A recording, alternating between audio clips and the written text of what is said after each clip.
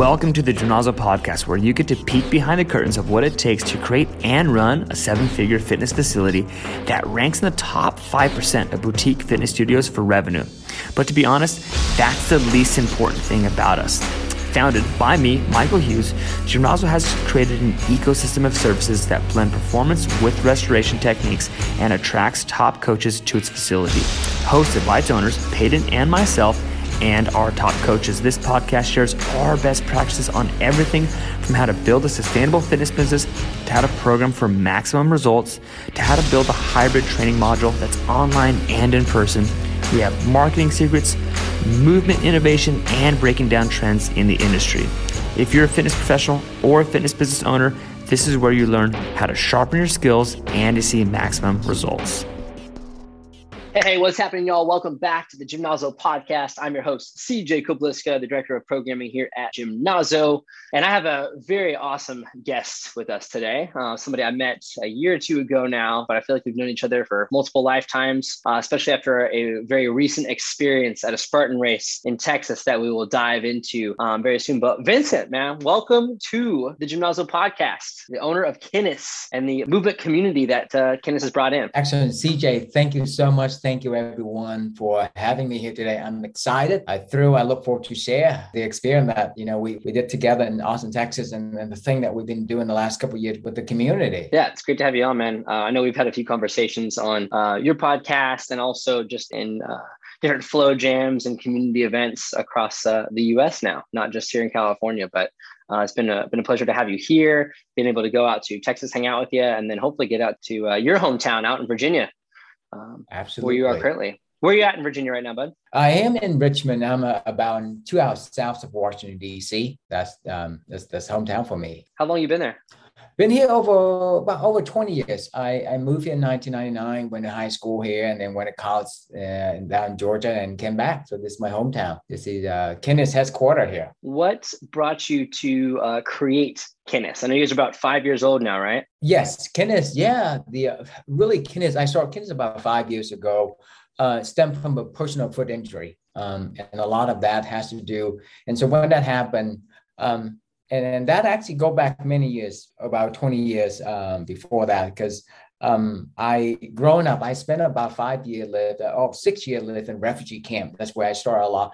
I spent a lot of time outdoor, played soccer barefoot. My feet were strong. And then about 5 years ago, after I immigrated to the state and started wearing shoes that were told that were good for me. And then I got into running a little bit and things just kind of falling apart for me. At that point, I didn't know anything about shoe. I'm just a consumer. So I went out, bought a bunch of running shoes that's supposed to be good for me. And at the end of the day, after I keep buying the shoe, thing doesn't get worse for me. It got to the point I couldn't run anymore. And I got so frustrated the fact that, everything I tried not working. And that's where I started diving deeper, really understanding what caused the injury and understanding, the foot anatomy and the biomechanic, what caused it. And a lot of the research I came across, it really boiled down to the problem is really the shoe that really jacked me up. And my feet were fine before. And I'm trying to do about 10 miles of indoor and I couldn't run. So at the end of the day, I made a decision after I look at all the research and understanding the root cause. I told myself that, hey, I want to regain that strength back again.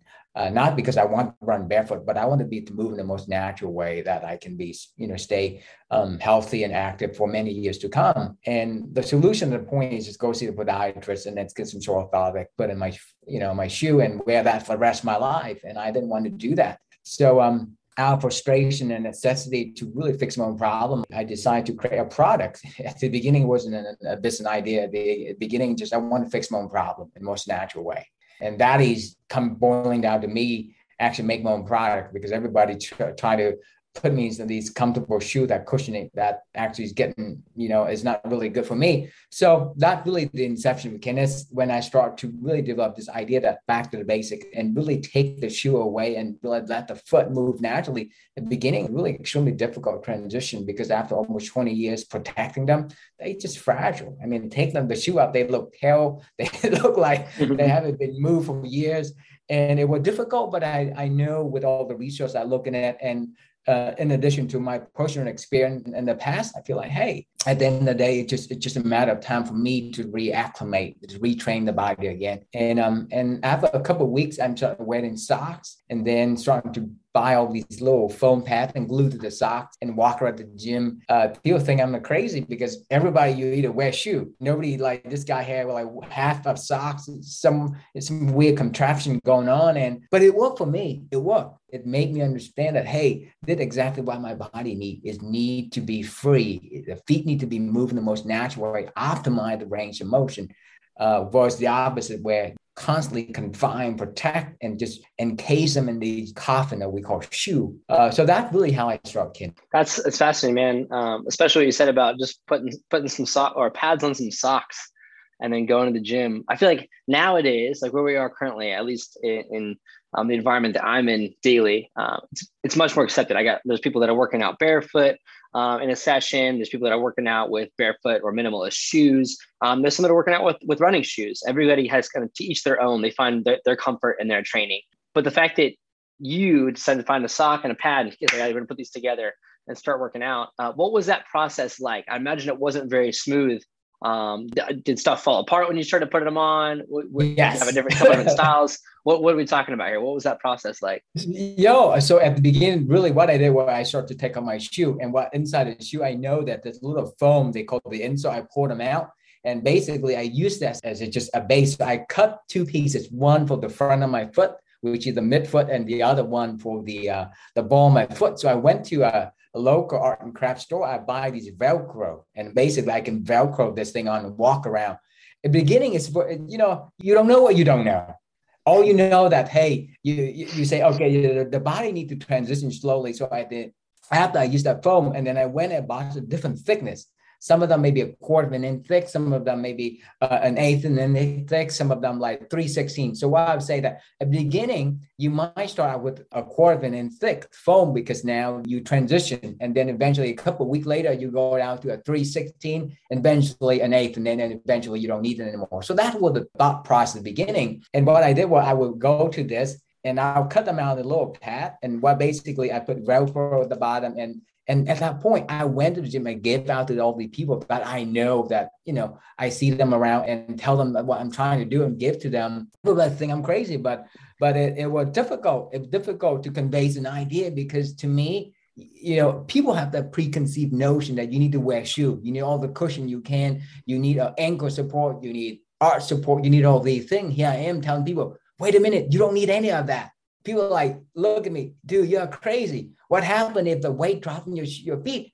Well, my analogy is that, if you trap them, why don't we try not to drop them? Because if you drop them, unless you wear steel-toe shoe, the normal shoe will not going to help you much. And right. And I've been doing it for many years, and never I drop anything, and never I kick. I train outdoor, I never kick anything because you're more conscious about the environment.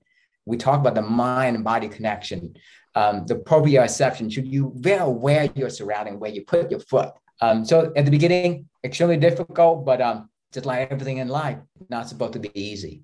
No, definitely not. It making me think about kind of my journey with barefoot wear. And I've shared the story before, but when I was in high school, I was a wrestler, and I decided I want to get myself a little bit more uncomfortable. My other team captain and I decided to go run barefoot, go 8 miles for our summer training session in the heat of Sacramento when it was about 110 degrees out.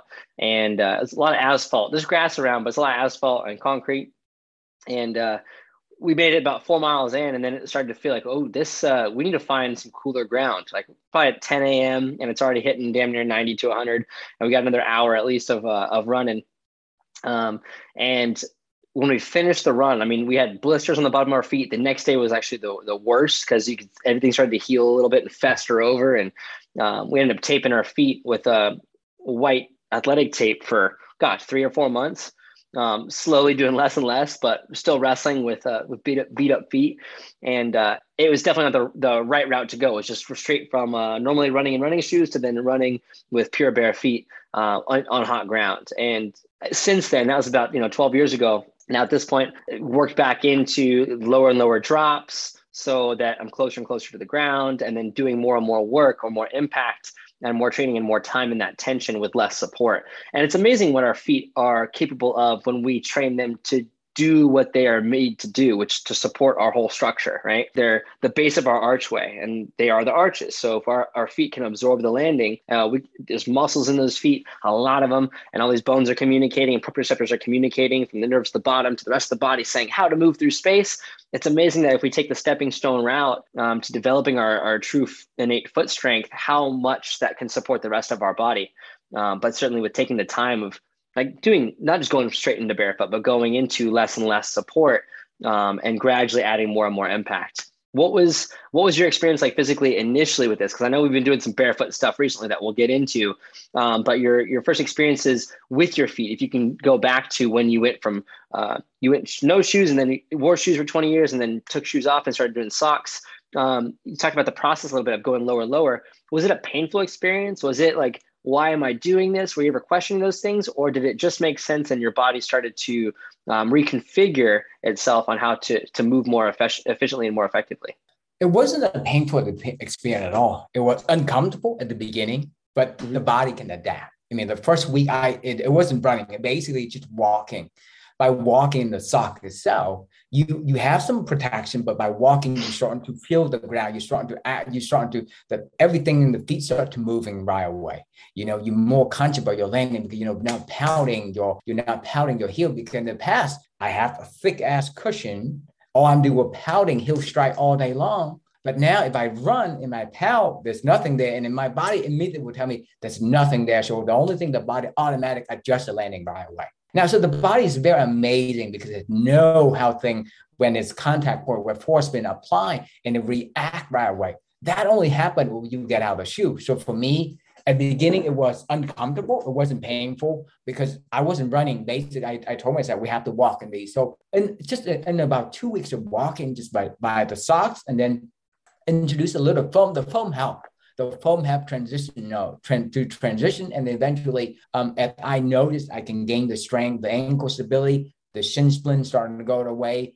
Now my plantar fasciitis is starting to go away because now I'm not touting my heel day in day out anymore because now I'm more conscious about my landing and starting to use the big toe as push up. So the thing is it's extremely difficult. No, I don't because I'm just an average guy. I don't play any sport. So if I can do it, anyone should be to do it. It's just a matter of fact that we got to go and be mindful, be intentional about what you're doing because the last thing you want to do is, make a rough transition and you go into running, you definitely will hurt yourself, but you can give your body some time and listen to your body because your body tell you a lot. And you slow down and listen. Yeah, I remember when the Vibram 5 fingers came out, the finger or the toe shoes. And I'm never really a fan of them, though I know a lot of people are. But I remember there was something coming out of like, all right, now all these runners are going and they're trying the barefoot shoes. And there ended up being a ton of injuries coming from that because they went straight from all this padding and their shoe was doing the work for their foot and ankle that their foot and ankle should have been doing initially, or at least some version of it. And then they went into virtually no support at all and said, hey, foot and ankle, I need you to perform like you haven't performed ever before because I've been told this is good.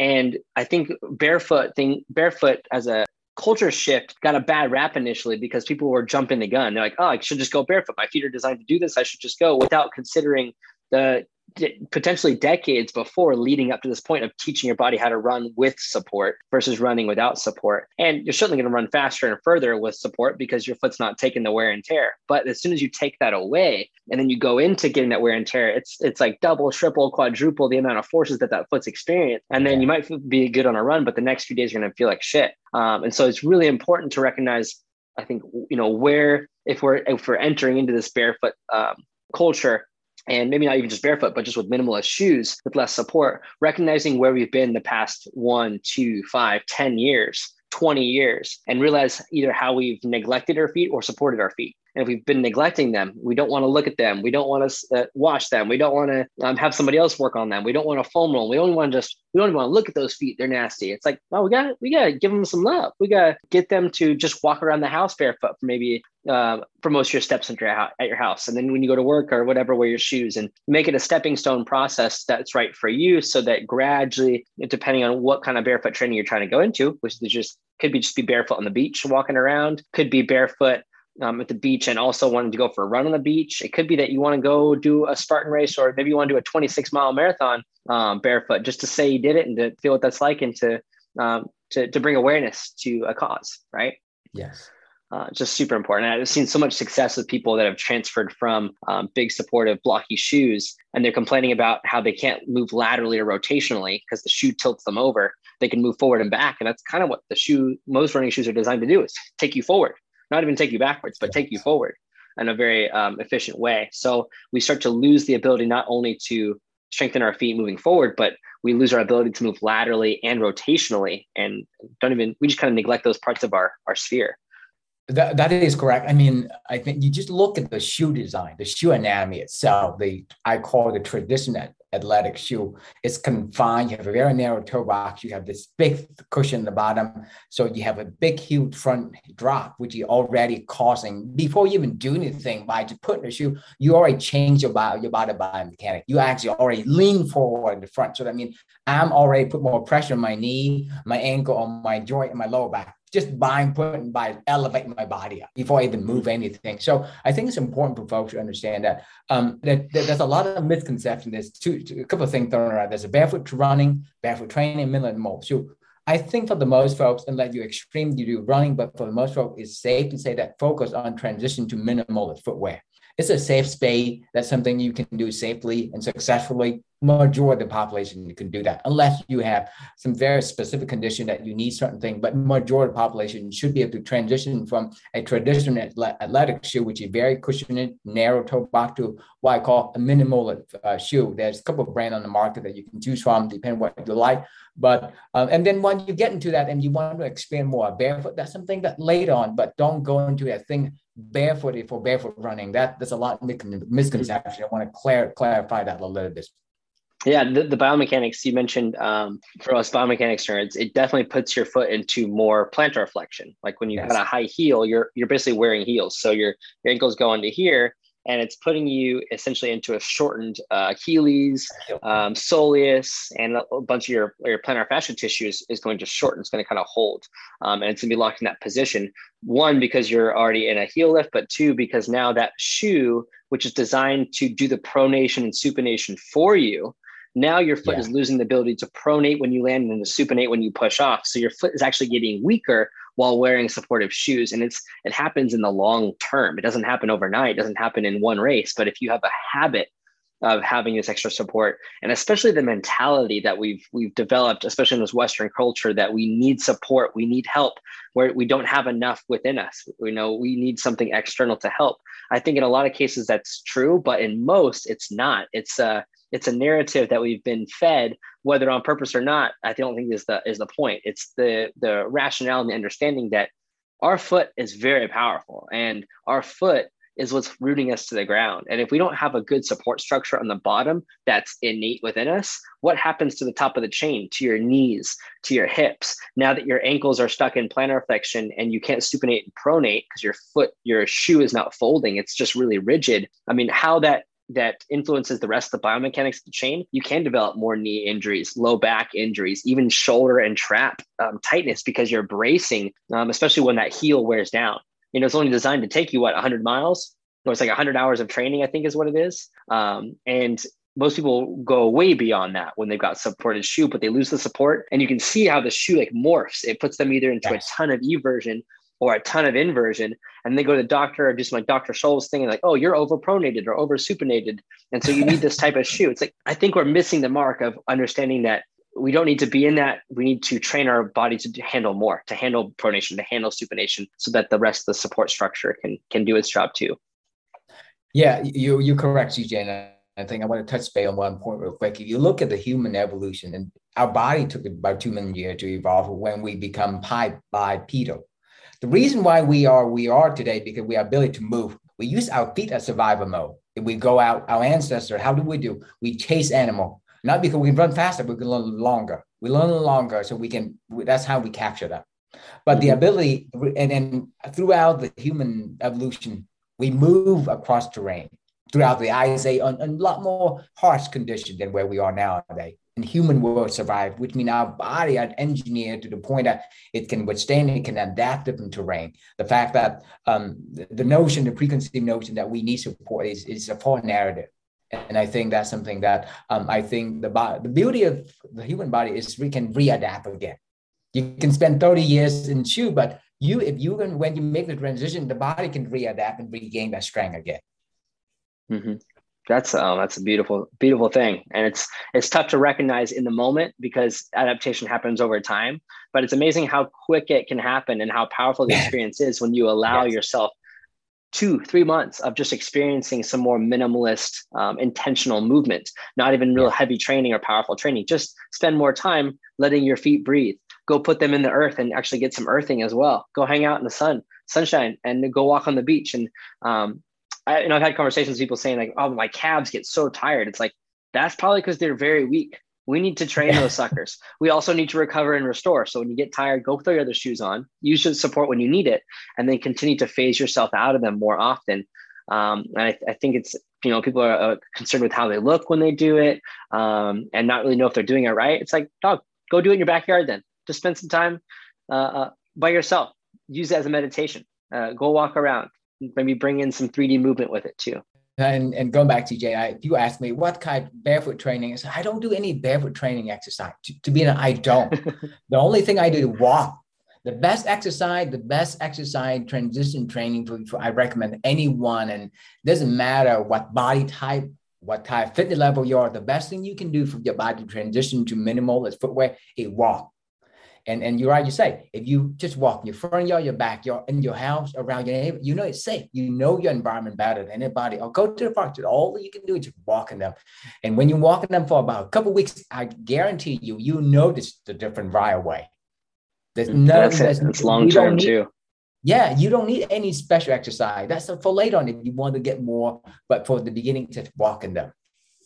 Cool. So rule of thumb, just start spending some more time barefoot. But what I really want to dive into, Vincent, is something that I actually haven't got a chance to break down with you a lot, which is 2 months ago, you did a full marathon barefoot in Austin, Texas? That is correct. Still have flashback one a while.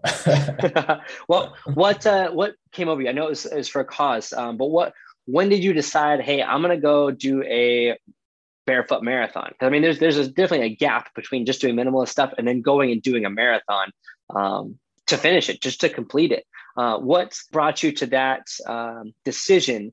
Because a lot of people are like, you did what? Why would you do a marathon barefoot? Other people are like, that's freaking awesome, man. So give me a little bit more and our listeners more insight into your decision-making process to do this and why you did it. Yeah. So that would start around New Year dinner. I was sitting at home with my family, and I just realized that this is the first New Year that a lot of Afghan refugees spending away from their hometown because of what happened in last year, and that reminded me a lot of back in 1998 when I first immigrated here at the age of 15. Didn't speak any English, didn't know anything. It's reminded me a lot of that. So and I want to do something. I got where I am today because a lot of beautiful human beings that helped me along the way. So for me, I can do something to give back. As a refugee, I relate to that. So I want to do something to give back. So and then I realized maybe we can run a marathon.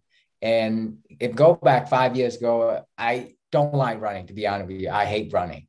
And now here I am, and I'm thinking, okay, we're going to do this thing. We want to create some momentum out of that. We needed something that really have impact for, So I decided that I will sign up for a marathon, and this literally 7 weeks away.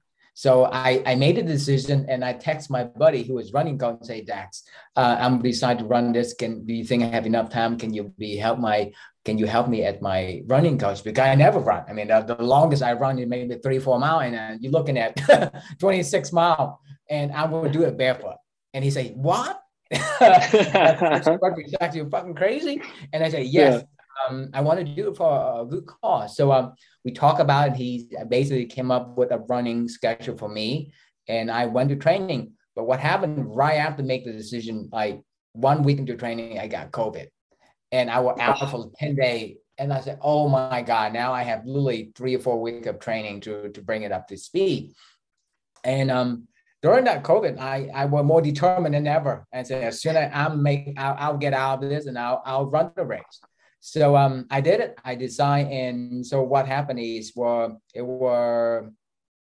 I know that deep down inside, I'm capable of doing it, but it's still a very daunting task to run barefoot. So the strategy was, since I don't have so much time running training, so I want to finish the race, and and be able to walk. So I decided the first 13 will run in the Nomad, which is very close to barefoot. And after that, I'll run the last 13 barefoot. And people told me, why don't you do the opposite? I say, no, I wanted to make sure that I go through the last 13 miles barefoot. So that's what I did. We train, and I show up. And then going back to the community, I have such a wonderful community. The last couple of years we built, I would not be able to do that by myself. I mean, the mental strength alone will not get me through, but I have the team. So I ran the first 13 in the Nomad, and after that, I took it up, and it took me almost 7 hours to finish that race. It was difficult, but I'm very happy. Our last few miles. Danielle and Courtney show up. They ran with me the last few miles, but it was an incredible experience for me. I'm happy I did it, and for a good cause. So to prove the point that the human body is pretty tough itself already. And it's connected. And I proved that point. Well, it's cool too. I mean, you mentioned something earlier about survival, and how we go chase down our food. We're going to do it barefoot, and it's not about the fastest. It's about just catching up to it, and then knowing that it's going to be tired out, but you can keep going for longer. And not only that, but we work together as a team, as a unit. If you're just the only thing out there, only person out there, the only human out there trying to catch food, probably not going to happen. Something's going to eat you or kill you first. Yeah. But you got a community, you guys end up kind of coming together, collaborating on how to strategize to finish this, but also feed off of each other's energy. It's kind of full circle in that sense of finishing with the team too, and having that drive. And they jumped in barefoot with you. What an experience. What was going through your mind, especially those last 13 miles? In fact, what was the first half like compared to the second half? The first half was manageable. The first half is what the body trained for. And I think the second half, I finished the first half. So I coming up this hill to finish up the first half at the road split up for the people who do half and the people who do full. So we finished up with this hill. So I was a little bit I got the thing under control. So I ran up that hill. So as soon as I reached the top, I got cramped right away. So I'm running the last 13 barefoot with cramps. So I have to run every quarter mile. I have to stop and walk, and because it's locked up, and then I have to massage it and walk it again. The first 13 was what I expect. The last 5 miles was, I know that we gotta reach deep down some dark place and to pull out everything. There's a lot of at that point, even human being, you go hunt, you don't run for 26.2 miles. Right. You probably do a couple of miles, and then you rest, and you strategize. Like you say, you have a group of people here, you got to keep going. But yeah, the last 5 miles were extremely difficult, but that's where the mental come into place. And the point is, the mind tell you quit, the body will go on. It's just the mind will tell you to quit. So I have to go first, the support from the team. Second, I have to reach deep down and ask why I'm doing it, who I'm doing it for. And when I think about the pain, the physical pain I'm going through, and I think about the pain that people are, the refugee that have to go through, could be a lost family member, lost a home, all that stuff, that nowhere compared to that pain. I know that because this pain that will last for the next few hours, then I'm in a good spot. I'm in a good place. But these people have their whole life turned upside down. So that's kind of the way that I look at it and motivate me to keep on going. It's powerful, man. It is definitely a demonstration of the power of the mind. And it's not always about just competing to finish or competing to be the fastest. It's competing with yourself to see, are you capable of? And you are, but you got to prove it to yourself too. Because theoretically you could be like, I could do that, and then never have done it, knowing that I don't know if I could actually do that thing. So now that you've done it, would you ever do it again? Yes, for the good cause, I would do it again. I think at the end of the day, yeah, it's going to be as hard as the first one. It's not going to be easier because long. I could not walk. The one thing that, so as I crossed the finish line, that at that point, the adrenaline rush coming in, you're like, oh, yes. And then after that, 5 minutes after that, I could not walk. So basically, I sat on the little ledge of a concrete ledge, and I know there's a little scooter right there that I need to just walk 5 feet. And so I can go get on the scooter and go find the guy, because the folks have to park so far away to get the car. I could not walk. I literally just sat there and just stood at the scooter, and I talked to myself. All you need to do is crawl over there 5 feet. That's all you need to do. And I could not move. I swear to God, I could not move. Made it to that point. Yeah, it will take a lot of your body, but I think for me, the good thing that it only took my body about 2.5, 3 days, and I would pretty much recover. By 4th day, I'm back to running again. So especially with the experience leading up to it too, of having 7 weeks, what you said, or 7 to 8 weeks, and then having 10 days of COVID. You're insane, man. You're absolutely insane, and I respect and honor every bit about you. Thank you, brother. That being said, I mean, just recently, about 2 weeks ago, we had the experience of doing a 10K Spartan race in Austin, which 6.5, 7 miles, nothing this guy can't handle, 26 miles, no big deal. And I've been training barefoot stuff. I was like, hey, I'm gonna go out to Texas, surprise Candace crew. We're gonna do the Spartan race in the Nomad. It's gonna be awesome, but I really want to do it barefoot. And something I told myself this year was that I was gonna do a trifecta Spartan race, but I also wanted to try to do a trifecta barefoot just to finish it. So a trifecta for time and a trifecta for barefoot. So we're on the road right now. Done 2 Spartan races now barefoot. Now 2 supers barefoot. Nice. And so that it was. I was like, I'm ready. After the first one, I was like, I could do this again. I think it's possible. I could prepare for heat in Texas. It's going to be 100 degrees. It's going to be warm, but we're racing in the morning, and there's going to be cactus out there and rocks out there and terrain that I'm not familiar with, but I can handle this. I'm going to watch out for cactus. Like you said, when you're barefoot, you're very aware of where everything is. So you're pretty good at avoiding dropping stuff on or stepping on stuff you don't want to step on, right? You're very present. But what I wasn't prepared for was the terrain that we experienced out there. And I'm really stoked that you experienced it with me so that we could heal together. But I want to kind of break down that experience because the past 2 weeks we've been talking about it. Like people are just asking, like, why the hell would you do such a thing? And I've been trying to find the words to put into my why. I like doing crazy stuff and stuff that's uncomfortable. I'm not stupid about it. I train for it, but I certainly put myself on the edge in the sense of trying to experience what that edge is like. And my motto this year, my mantra has been excavate the edges, or like excavate, where is that end? Where is the spot where I have this barrier that I can continue to push beyond later, but I need to find out where that wall is. And I experienced the first time this year when I did the Beast Spartan. I did that with shoes on, in some minimalist shoes. And then the next race, the next day, was a super with the team. And I was like, I know the terrain, it's not going to be too bad. But after that 13 miles, I haven't been running it all this year. I've been training just with my Gymnazo performance training, and then hoping that carries over to my running, because a lot of running positions and gait like stuff without actually doing a ton of running.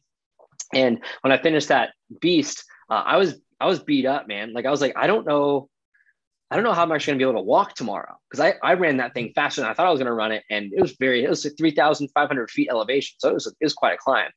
And the next day I woke up and I was like, I'm having trouble rolling in a bed. If it was any other day, I would have just said, all right, I'm taking today off. We're not doing anything. We're going to be in the Epsom salt float tanks. I'm doing a little sauna session. I'm going to do probably a little bit of soft tissue work and some hydrating. But no, I committed to a race, and I told myself I was doing that second one barefoot. So I woke up, vaulted my legs, driving to the race. And I'm like, oh my, what did I get myself into? Like, I'm just going to be holding the back, walking through this thing. Like, hopefully I make it through, And I don't go to that space mentally if I don't think I'm going to make it, but I hit that point. And when I got to the race, I was like, I can't run. There's no level of impact that I can handle right now. My feet are fine, but my legs are just toast. I feel that hike and running up hills. And then when that start line, we all took off running, and I was like, I can only run. I can't walk now. And it was like using momentum, and I was using a different fascial system versus like muscular system to just climb. I was like, just keep momentum, use the stretch shorten, go ahead and just lengthen shorten, and keep stride, and you'll be able to fall up and down hills. And it carried me through. I actually did pretty well, but spent a whole week recovering after that. So going into this one in Texas, I was like, I got this in the back. I've already done this 10K before, and this one's not even that hilly. Like, we're going to be good. But it proved to be one of the most physical, challenging, mental fuckery things I've ever experienced because I prepared for everything but what we experienced. Or everything and then what we experienced. And so when I showed up and I saw you say, hey, we're going barefoot, and you said, I'm going barefoot, what were you thinking, man? We were like, hey, I'm in for this. I can do this. What was going through your mind when you decided to go barefoot with me? Yes. Same thing with you. It's going back. So my whole intention with this race in Spartan in Texas, because I ran many Spartan and then 10K. So yeah, after my marathon, I say, all right, well, that's it. I'm 39 this year. I set up myself for the next decade. I'm ready to go. I did something that I never thought I did, which I'm pretty happy. And then I saw you. When I saw you, you showed me you ran a Spartan barefoot. Nice. I never thought of that, but that's only been back my mind. So I stopped running. I stopped training after I stopped training. So basically stopped training. And so, yeah, so I say, 6 miles, not a problem. I'll make it through. I'm there just like mental support because I have a few folks with the Kenneth crew actually running for the first time. So I want to be there and I can guide them through and just be a cheerleader along. And then you show up because I remember I reached out to you and you say, yeah, I'm not sure you make it. And I saw you and say, oh my God. And when you told me that you run barefoot, I say, I can't say no. If this guy will fly all the way to California and do this, I have to do it. So, but know the fact that it's going to be a rough one. Because again, I know it's going to be heat, which should be fine. But until today, compared to the marathon, this is a different kind of nightmare to deal with. Because the marathon is manageable. You know what to expect. But this, you don't know because you don't know where these characters, there's a gazillion of them. They're everywhere. They're everywhere, man. They're everywhere. And I remember, so at that point, I just say, I'm in. At least if we are going to get toasters, we two of us. and I would not run anybody beside you. So it was an honor to experience the most challenging, the most difficult race of my life, the Spartan race. I was at breaking point many times more than I did for the marathon.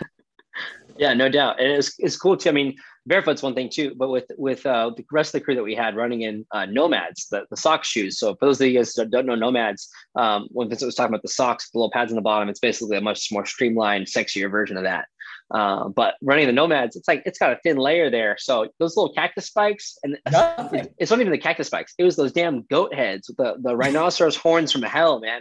They just poke into you, puncture you, and then stay there. And I had them in my fingers because I was trying to peel them out of my toe when we were running, and then it would get caught in my finger. I'm like, fuck, dude. And then I'd flick it off. And it's like, when that start line hit, every step of that race was utter pain. And I was like, I am so underprepared mentally for what's happening right now. So all I could do is smile. And I know I realized, I think in that time, what my why was. And I really like to think of life as it's a ceremony. It's a continuous unfolding of awesomeness and shitty stuff and just experiences, things that we're designed to kind of go through to learn about ourselves, learn about what we're doing here with each other, and how to be supportive and kind of help walk each other home. And it was kind of like, all right, we are now in a very painful ritual of barefoot training. It brought me back to like flashbacks of the first time just running in heat. But I was like, man, the heat's not even bad. It's these damn pokies that I was like, just little burrs. But when I looked at them, I was like, no, dude, that thing's got a heartbeat and a vengeance coming out from my feet. I was like, I hope Vincent's all right, man, because I didn't prepare for this, and I know he didn't either. No, neither do I do. I think, at that point, it's about tap into the different part of the brain. Just like you do an ice bath, you get to the point you tap into the very dark part of the brain, and it's a mental game at that point, because there's physical pain. Because I remember that section, that literally every step, it just covered in a gazillion of these, and that's it. You cannot avoid them. You can't see them. And I remember at the sandbag section, I told myself at one point, like, why didn't I wear a shirt? If I had the shirt on, I'll rip my shirt up and cover my feet, because I was at that breaking point. And then the sandbag, I have to drop them, and the heat. So you're dealing with the terrain and that sand when the bake is 120-degree heat. And then I have to I saw you with 2 sandbags. I say, oh my God. That was the stupidest call ever. And I say, oh my God. And the hill was only about 4 foot high. And I have to roll the sandbag up because it's so hot. And then when I pick up the sandbag, some of these thorns were stuck to the sandbag, and I put on my shoulder and oh my God. Then I had to drop the motherfucker down. It was at that point, I'm like, oh my God, this is very, very close to breaking point. And that was like the last like mile and a half. I was doing pretty good. I've ran on quite a bit of rocks out here, like Bishop Peak, Cerro San Luis, stuff that's pretty rocky, but doesn't get too hot out here. So it's always just kind of the pressure, and usually wait for a little bit of rain or mist. So it kind of softens the rock and the dirt a little bit. And I was like, this is the complete opposite end of the spectrum. And what I was so stoked about was the conversations that were had, not only with our team, but with other people in this Spartan race. Really what I love about the Spartan race is everybody's supportive of each other. Everybody's running their own race. Some people are running for speed. Some people are running just to finish the thing. Some people are doing their first one. Some have no idea what they got into. Their friend just signed them up. Some people are like, they're just having a blast out there, listening to music and running around. And it's like, everybody's very supportive. And like one of the conversations, because, jogging by or running by, nobody's really looking at your feet. They're like, all right, this person's running faster than I am, or like they're cooking. So it's like, hey, good job, fist bumps and say, hey, you're almost there. It's very positive atmosphere, very supportive. And one guy, actually, I think it was 2 of them. They were yelling like, man, I'm dying. And they were like up in front of us. And that guy's like, oh yeah, this sucks. And like me and Braden took off past them, and they were like, what? We're dying and we got shoes on. They're dying and you guys don't have shoes on. And I'm like, hey man, you can either die and not have a good time, or die and have a good time while you're dying. Like we're all going there anyways. And I was like, oh yeah. And it kind of gave us a boost to keep rocking. And like I said, it's not that long of a race, but it's the terrain, the temperature, the obstacles, kind of the combination of sorts. And then it's dry heat and it's dusty. There's just all these components that like, there is no comfort opportunity. It's a lot of discomfort. And one of my big things I really pay attention to is how comfortable I am in my life. I need to offset that with some kind of discomfort. And I feel very blessed to have a very comfortable life and to live a very comfortable life. And I know that when I get too comfortable, shit just starts getting haywire. I get mental funk.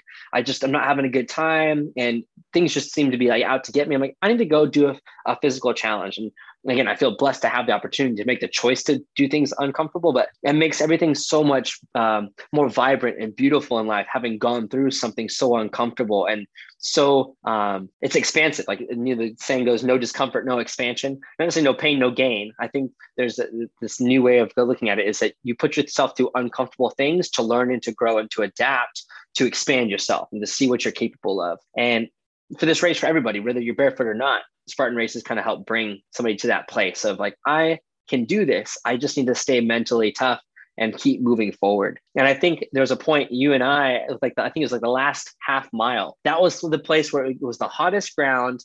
The obstacles were so warm as well. And there's probably the most of those goat heads any spot. So if you're looking for shade or like grassy, softer area, the grassy area was sharper than the dirt and the rock. Yes. Because that's where the things live, man. So it's so hot. Yeah. You say something that resonated with me as well, we have the luxury of living in a comfortable environment, I think. And that's why I love our Spartan race, because I get the opportunity, what I train for. We're both athletic, we enjoy the physical activity, but I think it's good for me mentally to put myself in that typical physical toughness. It's not mentally, but it's physically, but you have to overcome mentally with that. And then that's what I enjoy with Spartan Race. And then going back to the community aspect of it, you run your own race. The beauty about this race, this type of sport, is that's something that you can do for many years. You run your own race and you run with the community. Mm-hmm. And the community is very supportive, and something that at the end of the day, I keep telling myself that, hey, because it's so difficult, because it's so hard, this is the kind of experience that we experience that lasts a lifetime.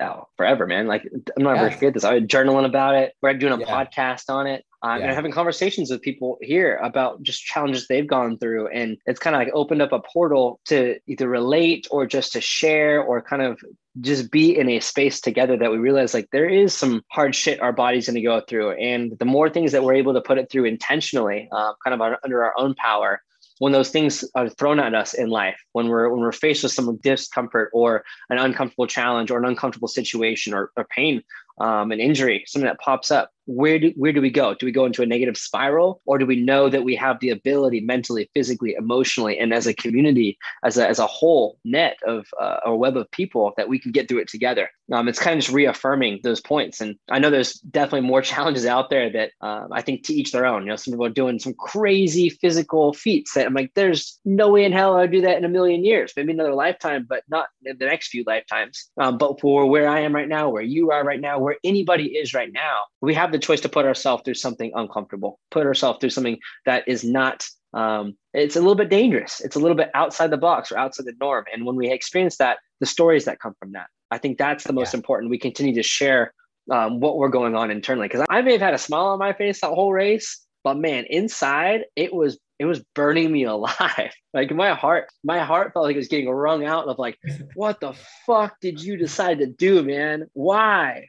Yeah. And being able to visit that place, that dark corner or that wall, and say like, because I can, because we will, and we will get through this. And then to finish it and go like, look what we did, you know? Yes. I think it's easy to underwrite it, but you can't deny a physical experience. That is, the proof is in the practice of what you do. You can talk about things all the time, but if you don't keep setting yourself up for success with these challenges, or put yourself through some of these miserable things when you have the choice to, what happens when you don't have the choice and you're facing it? How are you going to handle it? And you're right. And I think that this kind of activity prepare us mentally, because right now for me, when shit happens, I'm prepared mentally because I know that I've done tough shit before.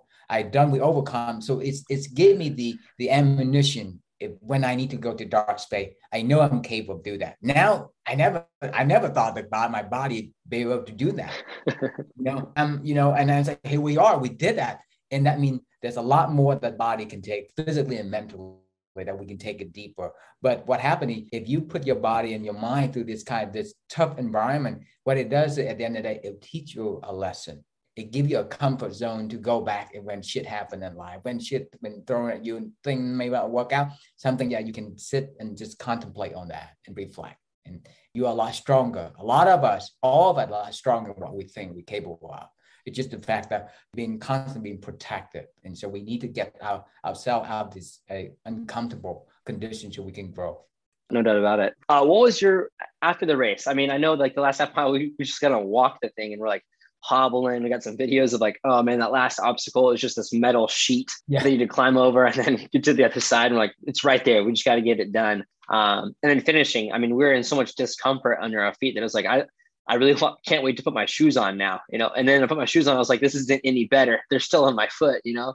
What was your post-race like? If you think about like I know you were busy guy for the next few days after that. I got to go home, shower, bathe, pull stuff out of my foot. I had time. What was your experience like in terms of the restoration? I'm imagining people were like, were your feet all bloody? Were they all beat up? And like mine were bruised. And I found myself running in new ways to avoid more surface contact of my foot on the ground. And so I had bruises. I know. And I was, like biomechanically, I was tripping out. I'm like, man, I'm inverted on this foot. I'm like extra pronated on this foot. And now, the arch is hurting. I got to need to shift my positioning. And I ended up with bruises on spots of my feet that I've never had bruises on before. And it was like, wow, this is an area that has not been faced with this. So I rested them quite a bit. And it was amazing, like walking afterwards versus trying to jog afterwards. I could walk afterwards, but jogging, all my muscles were fine. But my feet, I still had a goat head stuck in my fourth toe, like right here. And so when I would walk, I would dodge it. But I would run, like that point kept hitting directly. And I was like, wow, that's the point that I rock off of when I run. I help tie together a lot of loose ends of stuff that I was working on with WEC and with my own running mechanics. And so I went through this whole spiral of like reflection of how my feet are feeling and how they're walking. And as I was recovering and pulling out thorns out of my foot, what was it like for you? What did you spend your time doing? Going back to when I saw you running on the edge, and that's where your survival mode, that the instinct that innate in us when you're survival mode, you do that because now you minimize the ground contact. So for me, what I did for my instinct survival mode, that point was when it got so hot, I get to these water stations. What I did was I looked at the bottom, there's a puddle of mud. So what I did, I went there and just shoved my feet in there and then covered with mud. So it's a way for me to naturally just protect the feet a little bit. So that's why I did.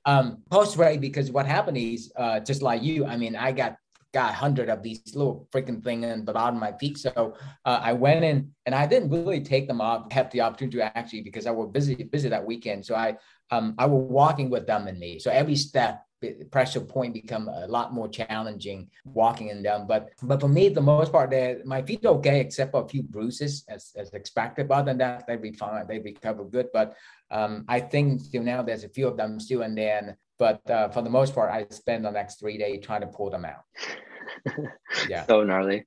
Yeah, it's amazing that I had like one in I got all of them out except for one in this finger, one in this finger, like in this little edge in here. Yeah. And then I had one in my left foot and one in my right foot. And the worst one was the one in my right foot. And I was like pushing on it. I was like, man, I guess this whole next week, I'm not going to be training a lot of impact or steps. I'm going to be doing a lot more like Mace 360s, swings, and throws and core work and landmine stuff without the switches. And it paid off, but I definitely took more recovery time than I was anticipating. And it was like the hot bath with some Epsom salt, soak them, and then an ice bath to like restore my muscles, and then go get the tweezers out and pull this out and get the I was in even with a needle because I couldn't get them out the tweezers. So I had a needle and just like I was like sewing my foot. I had all these little scrapes on my foot, and I was really happy with how they turned out though. I mean, especially with like the Nomads, the Apollos, and just feeling better contact with the ground beforehand leading up to it. It was like I could do this again, but I'm going to choose not to. not the Austin one, at least barefoot. Yeah, I've had my fill. Totally. How are you feeling this week? Now that it's been about 2 weeks good. after. I'm back in running training. And one a while, when I land, I feel the one that's still in there. I feel them a little bit. So I'm constantly, every night I come back home with the needle again. It's now these, so you got to dig in a little bit, get after that, some of the callus and get in and get them out. But they're good. I mean, they are very happy at how they perform with the condition they're in. There wasn't anything, but the bruise expected, but 3-4 days, they are pretty good to go. Nice. Shifting gears a little bit, man. I want to know a little bit more about what you're stoked about with Kinnes, what you're stoked about with this community. Because I know people are saying Kinnes like it's a shoe company, but really Kinnes is in a community of athletes and trainers and therapists and coaches, movement practitioners, people from all over, not only in the US, but in the world. It seems that they're kind of coming out of the woodworks in this community. I know right now it's kind of main hub kind of coming towards Texas and Virginia and the West Coast. What do you see as kind of the stepping stone for Kinnes in this fitness community, wellness, health, flow? Where do you see it going and what are you stoked about? Yeah, well, thanks for asking the question. Kinnes, I always envision Kinnes as a movement company rather than a shoe company, because I think we at the point that we are bring together the different modality and get, like you said, yes, we start in Richmond, but we expand in Texas, but we're growing outside the US as well. So what we're trying to do in the long term, my vision in a 5-year term is find way, bring technology into the Kinnes, within the Kinnes ecosystem that we hope to democratize fitness and wellness. The way I look at the last 5 years that I immersed myself in this industry, I learned that the fitness and wellness industry is still very limited space. Maybe because the way the business set up, the way the business model is set up, it's just still very limited. So what we want to do is, last year we did a study on a platform that we hope to create. We intention to bring online within the next 12 to 18 months in a way that we can bring people, bridge between, a client, the fitness community in terms of the trainer, coach, nutrition, and bring them all together, and let's also almost like two-side market play and let them optimize the transaction. So by doing that, we allow we can bring the people who have the service and the people need to serve it together in a more seamless way and let the transaction happen within our platform. So with that being said, we allow people to access, if you can be in the US, you can access a coach or a trainer in Europe, in Asia, in the Philippines, in South America. So we bring everyone together with the goal intention to democratize fitness and wellness in a way. Give people more access than ever before. Depend on the modality they're looking for, depend on type, what their end goal in mind. At the same time, that is the bigger part of the business that, a little bit further out. In the between time, the next product we'll get into is to bring technology, and our physical product is more like wearable tech. But what we want to do is we've been tossing out the idea of smart shoe for about a couple of years now. We have done enough research to support the reason why we want to solve this problem is about to, because there's a lot of, you have the app or the fit, the Whoop, the Ring, but there's a lot more movement activity to mechanics at the bottom feet that nobody really addressing. And so we want to bring that and by bring some of this proprietary sensor technology into this and also allow the end user to capture data. And then what we want to do is build in what I call AI-driven training, smart training. So based on the data that you provide to the system, we should be able to recommend certain exercise that you need to focus on to prevent. It could be the two ways you can do injury prevention, or you can do performance optimization, depending on what the end goal of the end user. So that is the immediate step before we get into a bigger problem we want to solve, which is connecting the fitness community and the end user, and hopefully with the intention to democratize that. It's awesome, man. This is a big project, but big project, yes. The world is headed there. Wearable tech underneath your shoes. Yes, that is something that we're looking to start kicking off after summer, kick off that project. Rad. And right now, you guys are lined up. You guys got three main styles, right? You get in terms of the shoe component, not the technology, the community side, but just the shoes itself. Someone else to step in and start working into minimalist footwear. You mind kind of sharing the differences between the three styles that you guys currently are offering? Yeah, sure. We have the Nomad, which is a barefoot sock, the closest to being barefoot. And then we have the Lucy. Lucy is an everyday active shoe. And then we have the Apollo Pro is the pro training shoe. For folks who are new to this, I highly recommend go with the Lucy. The Lucy is a minimalist shoe. It's designed, again, you still get all the benefit, but at least it's designed in a way that transitions too slowly. And then when you transition, you have two options. You can go more extreme, close to the barefoot, which is the Nomad, or you can more like performance driven that do a lot more performance training, high explosive exercise, and you go for Apollo Pro. But the Lucy is something that a product that doesn't matter the body type, doesn't matter the fitness level. Lucy is a great product to start with. Yeah, that's what I started with. And the Lucy's, forgive me if I'm wrong, but you got cleared by the American Podiatrist Association for foot health? Yes. So both the Lucy and the Apollo Pro received the medical approval from the American Podiatrist Association. So that's something about Kines. Kines approach the way we design a product, very more science approach, very, very science, very data-driven approach. So the shoe look that way because there's logic behind it. It's drive from the movement. How can we optimize the natural movement? Where the other company looked at the shoe, the movement was never a second thought. Everything is about how it looked, how, what style, what color, where Kines, what we say less is more. We focus on the idea, what can we do to give you the bare minimum so you can optimize the movement in the most natural way? Because I believe, according to the folks, the doctor I've been working with, lots of people, the physical therapist, pro trainer, the athlete, what I learned at the end of the day that it's not about the shoe, it's about the movement. The shoe is just a medium. Look at this. Don't look at anything. It's a medium. It's about the movement. And that's why we focus so much on, which we're doing a lot now, is this workshop. The workshop Kines is designed to do is different than any other workshop that I've been to where they sell product. Kines workshop designed to be free, designed to be more education. And that way, because to me, whenever I do a workshop, I say, well, let's not worry about the shoe. Let's break down the science behind it. Let's get some of the basic foundation, understanding of the body anatomy, the foot anatomy, get some of that information first. When we understand that first, then I can talk about the shoe, because if I talk about the shoe, it doesn't make sense. Let's focus on that. And that's something that we find that is powerful. We find something that resonates people. And we find that something that nobody talked to them about. When you go to shoe store, the first thing they want to sell you, hey, this new technology, comfort, arch support, new foam, give you all that. But nobody explained anything else about biomechanics. So that's something that we hope in the long term that we continue to do more workshop to give people more value. I think at the end, when I believe that when we create more value, people can make the decision. There are, besides Kines Barefoot, there are Vivo Barefoot, there's Zero Shoe, there are other brands out there that make the same product. You find, but ultimately, what we want to understand is the reason why. It's not just the style. We want to be more than just a fast fashion. Yeah, you guys have definitely built yourself as that, and are continuing to with the different communities that you're a part of. I mean, I just saw the flow jams and stuff that are going on and workshops that are going on just this year and through summer. I'm like, I can't wait for ours in July, and getting that finalized, but getting a few different practitioners in here, talking about different mechanics and coiling, and we'll do some movement specifically looking at the biomechanics of the foot and ankle, the hip in reference to like functional fitness and how it's good and it's actually brilliant to do fitness barefoot when you're in the right environment for it. You're doing things that aren't just extremely heavy loads and you're living in a dangerous space, but you're in a very safe space, submaximal lifting, and getting a lot of reps that are kind of simulating walking and gait and balance and different surfaces, like walking on the beach versus walking on rocks, uphill, downhill, side hills, wobbly rocks, river rocks, opportunities to expose our feet for what they really can do. And it really comes down to the proprioception and the connection we have to them. And if we don't know much about our feet, how can we make a good decision on how to train them? Right. So we got to start with the foundation first.